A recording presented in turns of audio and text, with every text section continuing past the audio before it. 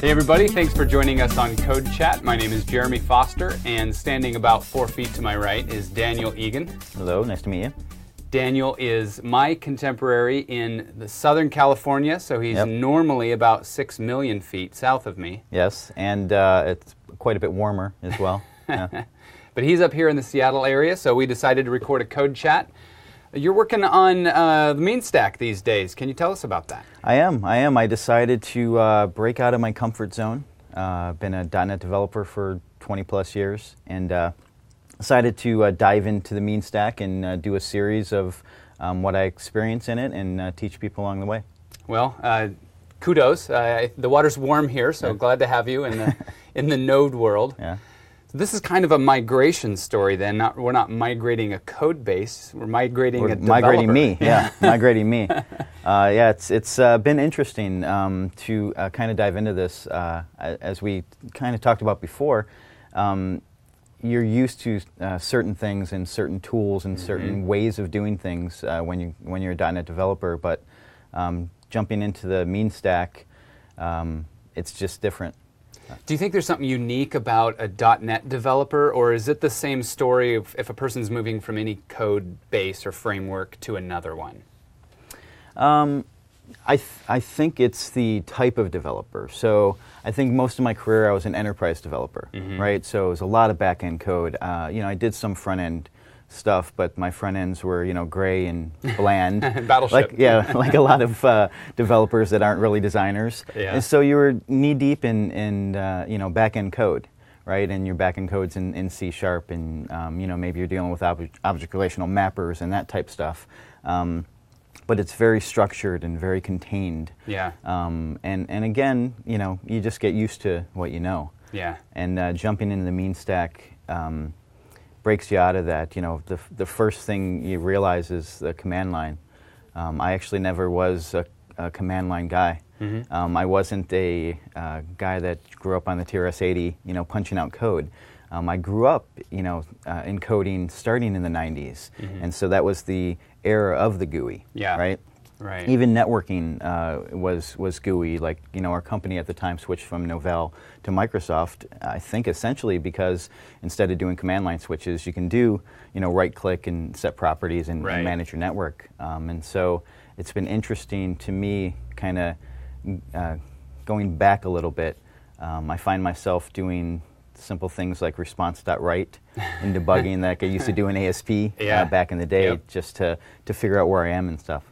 It's interesting that I don't know why I expect that there should be this one interaction technique like GUI or command line that will do everything. Like there's a right way to do it and we're all trying to converge to the right way to do it. I don't think that's the case at all. Like most other experiences, it's going to be a hybrid. There are going to be some things that work better in this way and some things that work better in this way. There's some things I want to do on the command line, other things I really want a UI for. Although there's fighters. So there's fighters on both sides. There's people that will make sure they do absolutely everything in the command line and they'll fight not to do it, and same thing on the GUI side. And quite honestly, when I first started, I tried to do everything GUI. Yeah. I tried to do Git with their GUI. I tried to do, MongoDB has like RoboMongo and stuff that gives you a nice visual, which is good for an augment. But I came to find out a lot of samples, a lot of examples, a lot of tutorials, they're all command line. Yeah. So you just got to bite the bullet and go back to remembering switches in your head. I think about the fact that here I've got a laptop with a keyboard and a mouse and a screen.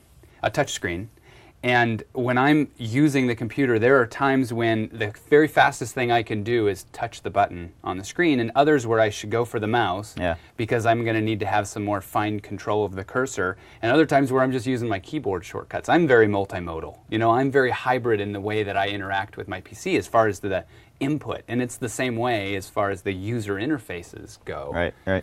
I think we're all very multimodal. Okay, so let's talk about your comfort level, because moving from one language stack framework to another, it's hard. Everything's different, and I always tell people learning the syntax of a language is not hard. Yeah. Most of them are the same. Yeah. You know, what's hard is learning the new object models, because you get into this new space and you're used to, say, .toString, or you're used to upper, or whatever your object model is, and now all of a sudden it's all different. Yeah. And also moving from .NET, which is a very unified, very curated platform, into the mean stack. This is not unified and curated by any stretch of the imagination. No, and that's it's funny. That's one of the beautiful parts of it, and the more difficult parts of it, because it is separate. It's, if you think of the mean stack, you know, and I don't think we even said what mean is. Right. Yeah, it's, you know, Mongo, Express.js, AngularJS, and Node.js. Those are all separate projects. But if it was just 4 separate projects, that probably still wouldn't be a problem, but it's not just 4 separate projects. Right. It's, if you add in NPM, which is Node Package Manager, and all the other generators and stuff, it's hundreds and hundreds of them, which is great, because whatever you need to put in your application, you can find. But it's hundreds and hundreds of people trying to lock versions and keep them in sync, and so there's a lot of interesting fiddling. Especially when you're starting out. When you get a project going and then you're just building on it, that's fine. But when you're doing a lot of talks, or you're doing a lot of checking out stuff, you're doing a lot of why isn't this working, and figuring out, well, this version of this needs to fit with this version of this, and rolling back versions to try and get it to fit. Yeah. So the beauty is just the amount of stuff you can put into it, but that, again, causes difficulty on the other side. Well, and I think that what you're moving forward with, you've got a series that we're going to talk about, and what you're moving forward with is walking people through the mean stack and all of the related technologies, and you're following it pretty closely, the M for Mongo and the E for Express and all of that. But I find that sometimes the term mean is not so strict. Sometimes people swap out one or more of these components, and yet we still use the term mean. So what's the significance of the mean stack? Is it just a catchy word, or what? Yeah, well, it is, but it's more than that. If you remember, you've been a developer for a long time. I remember back in the day, Ajax. Ajax was a term that came around, and it was actually this guy. Let me see if I can find him quickly. I think I can find him quickly. This guy, Jesse James Garrett. So I remember back, I guess it was in the 90s, we were already using the technologies that Ajax, the term Ajax brings together. But the fact that he coined the term Ajax made it to a level of beyond the developer. So it makes it easy for, if I say Ajax, you understand what I'm doing along a breadth of technologies. And then what it also did is it brought together the terminology to the upper level, so to the CTO or to the developer manager, where they would say, hey, I want this Ajax stuff. Yeah, right. I've heard this is good stuff. And mean is the same thing. So this guy that works at actually MongoDB, Valery Koproff, and this is only 2 years ago, came up with the term. Everything moves so fast right I know, now. it's crazy. You think mean's been around forever. But the technologies were there, but he was actually, and one of the reasons I got interested in it is he was helping with a lot of hackathons, as we do. And he found that when he used these technologies together, which his team called the mean stack, he was able to get people going really quickly, building applications using these 4 different things. Yeah. And so the term, though, starts to solidify understanding of what you're working on. Yeah. So if I say I'm using the mean stack, I'm using JavaScript up and down. So it's a term developers can use, and it's a term that, again, the CTOs can understand. It makes me feel like if I'm going to use a technology stack, I'm going to have to go figure out the letters and make sure that it spells something. Yep. Otherwise, maybe this is not a valid stack. Yeah, that's a good point. That's a good point. It's funny. You never know what term's going to stick, though, right? Right. So it's not something you can pick. I'm sure people try all the time. Well, that alludes to one of the big differences between this open source world and things like the mean stack and more unified curated platforms, and that is that with the open source platforms, it's kind of a lot of little votes by people that use it that determines what it is that moves forward, what it is that gets popular, what it is that moves forward. And there's a lot of frustration in that, because there are a lot of beginning developers that will watch this and say, yes, exactly, I hate it when there's a new technology and I don't know if this is going to be a thing yet. Yeah. I don't know if I should tune into this, you know? But as you know, being a developer for a long time, that's your life. Yeah. You have to make decisions which Yeah. way you go, and sometimes you make the right decisions and sometimes you make the wrong ones. So sometimes you make a lot of little bets and then see how they all go and then just follow one Right. path. Technology always changes. Being a developer for a long time, I remember the mainframe programmers at the enterprise I worked at did not want to change and did not want to change. And if you don't want to change as a developer, it's going to change for you, and then you're going to be way back here. You're going to, you can't be reticent as a developer. You brought up something in what you just said that open source has is community. Yeah. So community, to me, so back in the day, the way I learned .NET was, I don't know if you remember iBuySpy. Yeah, I do. It was the sample application that came out with when they started .NET, and that's where I cut my teeth. I dove through that application, and me and my partner at the time were using MySQL. And so we converted it to be MyBuySpy, right? And so people started downloading because they wanted to use the application, and they were using MySQL. And it was a great learning experience for me. And that led me into .NET Nuke. So .NET Nuke was a product that was a derivative of that. Okay. And the beauty, and I wrote a couple books on .NET Nuke and building websites and stuff. And so that was a great experience too. Again, helped me dive deeper into .NET. But the best part of that experience was the community. So it was a vibrant community. So when you needed questions answered, they were right there. If you needed a module for .NET Nuke, it was already written. So that breadth really made it grow into a company. That was an open source project that grew into a big company. I think they got at one point 10 million in funding for .NET Nuke. And the mean community is the same way. There's just, like we talked about earlier, hundreds and hundreds of people working on different stuff that all work together to help make each other's lives easier. Oh, absolutely. Well, under the mean stack, maybe the most fundamental component of it is the node. Yeah. And Node has a phenomenal community. I mean, I've been working with Node for a little while now, just a little while. I mean, in the scope of the way the pace of technology these days, it's just a little while.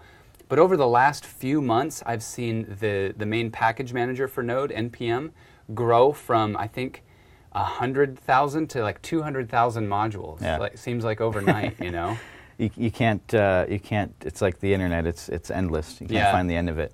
Yeah, there's actually, I did an episode, if you could go to this URL for me, since we're sharing your screen, go to codefoster.com/codechat/039. And I interviewed a guy by the name of Andrei Kashka, and he created this visualizer for these package manager stores.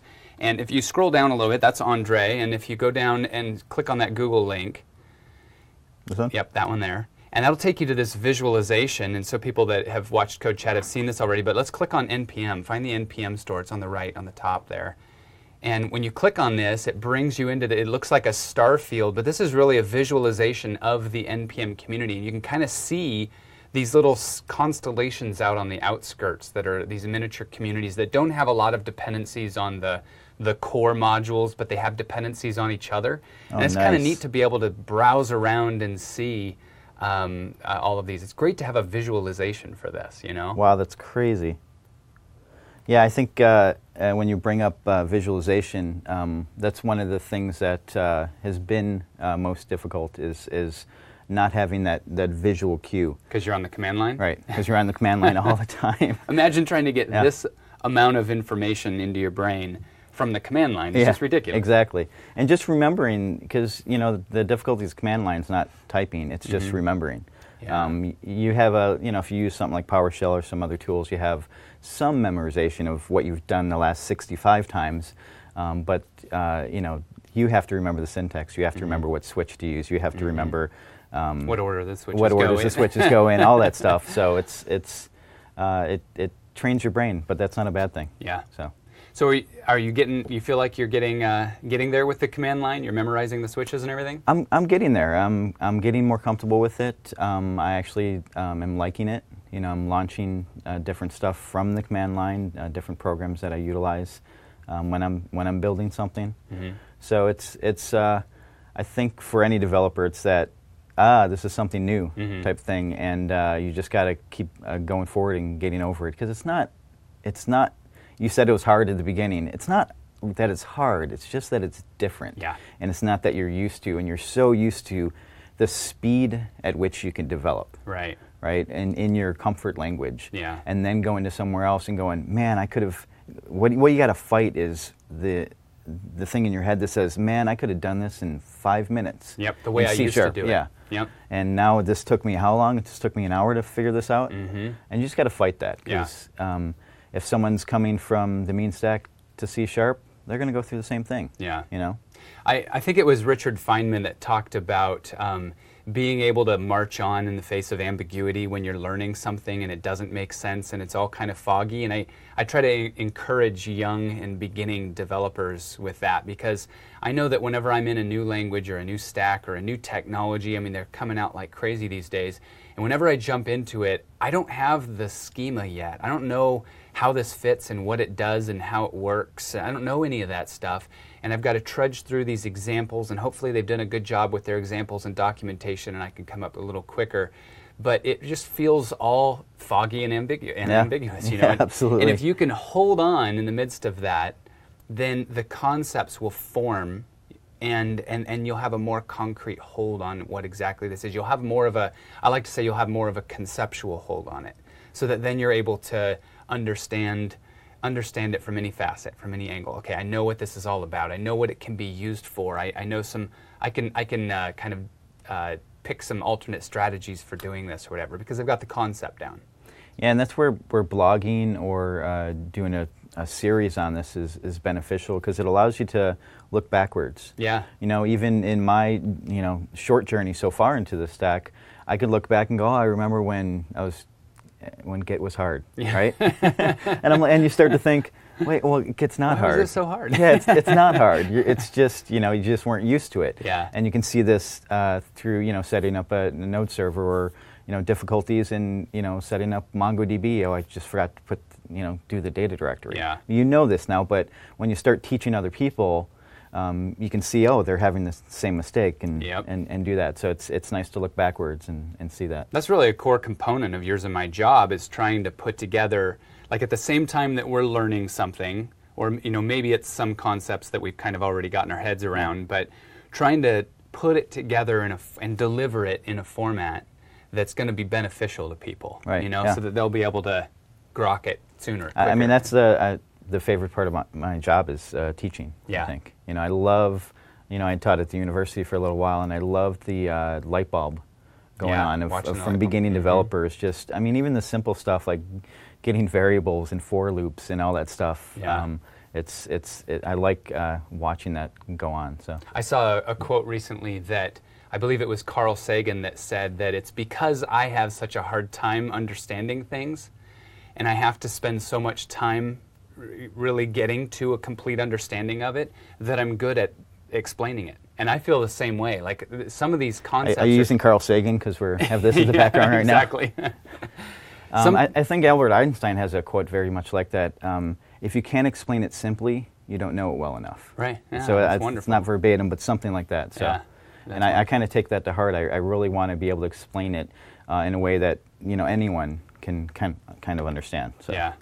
I like to give developers something tangible that they can take home whenever we have talks like this. And I think that, we talked about migrating yourself as a developer, and that's one thing that developers should be ready to do. Like, I think there's a lot of benefit in being at least somewhat of a polyglot. Right. And if you are steeped in a single language, try stepping out. Yeah. We talked a bit about community. And I meet a lot of developers. At one point, for some small period, I was a developer, and I was one of those developers on an island. I was not plugged into the community. I wasn't. I was sometimes reading blogs, but I wasn't writing anything. I wasn't, putting anything together, putting any thoughts together. And so I would encourage developers to migrate, like you're doing, to join communities. What else?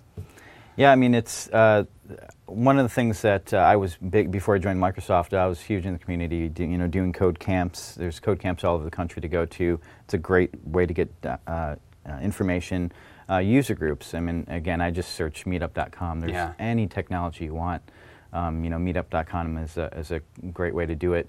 But just blogging, I find people are afraid to blog on stuff that they don't feel they're an expert on. And I can fall under that too. I feel, I need to know more about this before I blog it, but there's something beneficial and community-centric when you do a blog about stuff you're learning, right? Cortana, thanks Cortana. Thanks, Cortana. You can go back to sleep, Cortana. Yeah. So just blogging and stuff when you're learning, because I've done this more than once in my career. I can't figure something out, and I went and searched for it. And you found your own. Yeah, I found either my own post on somewhere else or my own blog. And isn't it funny because like the way that as you're reading it, you're like, this is like brilliantly written. This is exactly what I needed. Yeah. Yeah, so there's a few action items, some things that people can go out and do. I think another one is get involved in open source projects. Yeah. There are a lot of people out there writing code. As an example, Daniel and I are playing with a project right now. I have a rowing machine at home, and I went and played forever with I probably spent 3 or 4 hours on, let me just remind myself how to go read from the serial port, And so I was going back into the low level, and I was like, wait, maybe somebody has done this already. And so I went and searched NPM, and I found, let's just go there now. Go ahead. Go to npmjs.org. And then we search for, I searched for the specific machine, just thinking maybe I'll get lucky and somebody's already done this. Oh man, look at this. Somebody's already written Node Water Rower. And well, so of course it's there because you saw that universe of I know. NPM. Yeah, it's somewhere in that universe, right? And then this is the way things work these days. This is the package, and it's an open source project. Most people are just giving away their code. And so I jump over to it on GitHub, and I go, well, this is excellent. And what does this return to me? And he's got some good docs. Okay, good. I've got my stroke rate, my da-da-da, all these things. Wait a minute. I want calorie count. This doesn't do calorie count. What do? Communicate with this guy and say, can you please add this for me? Heck no. I go fork the project and then add calories into my own. And if I think this is a valuable contribution to the project, I just send James a PR. Are you going to send it back? Absolutely. Yeah? I'm going to send him a PR and say, if you want calories, I just added that in real quick, Nice. And GitHub's great at facilitating this community, this basically communication on this whole system. So if you're a new developer and you're trying to figure this out, you get involved in an open source project, I guarantee you almost anybody working on something like that would love for you to go start their project, fork their project, work on some PRs. They want you to join them. He's actually, you can see he's got 3 contributors, and is that your branch? Yeah, probably, okay. And you're one branch. Cool. Awesome. So this has been a fun talk about migrating yourself as a developer. Is there anything else that you want to add, either as a point of encouragement or whatever? No, just if you want to follow along on the journey. So it's called Mean on Azure. So it's not just Mean. So I want to show how to utilize Mean, but how to utilize Mean on Azure.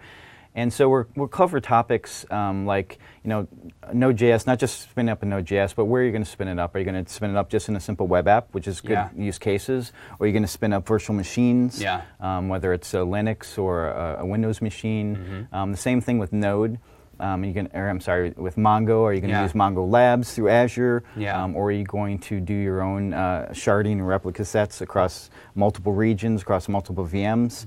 And so, if anyone's interested in following along the journey with me, they can go to sogeek.us, Mean on Azure, and we'll be putting up videos all the time on that. And Daniel's already got the first video out. It looks fabulous, and so you can go kind of get a taste of what the series is going to look like.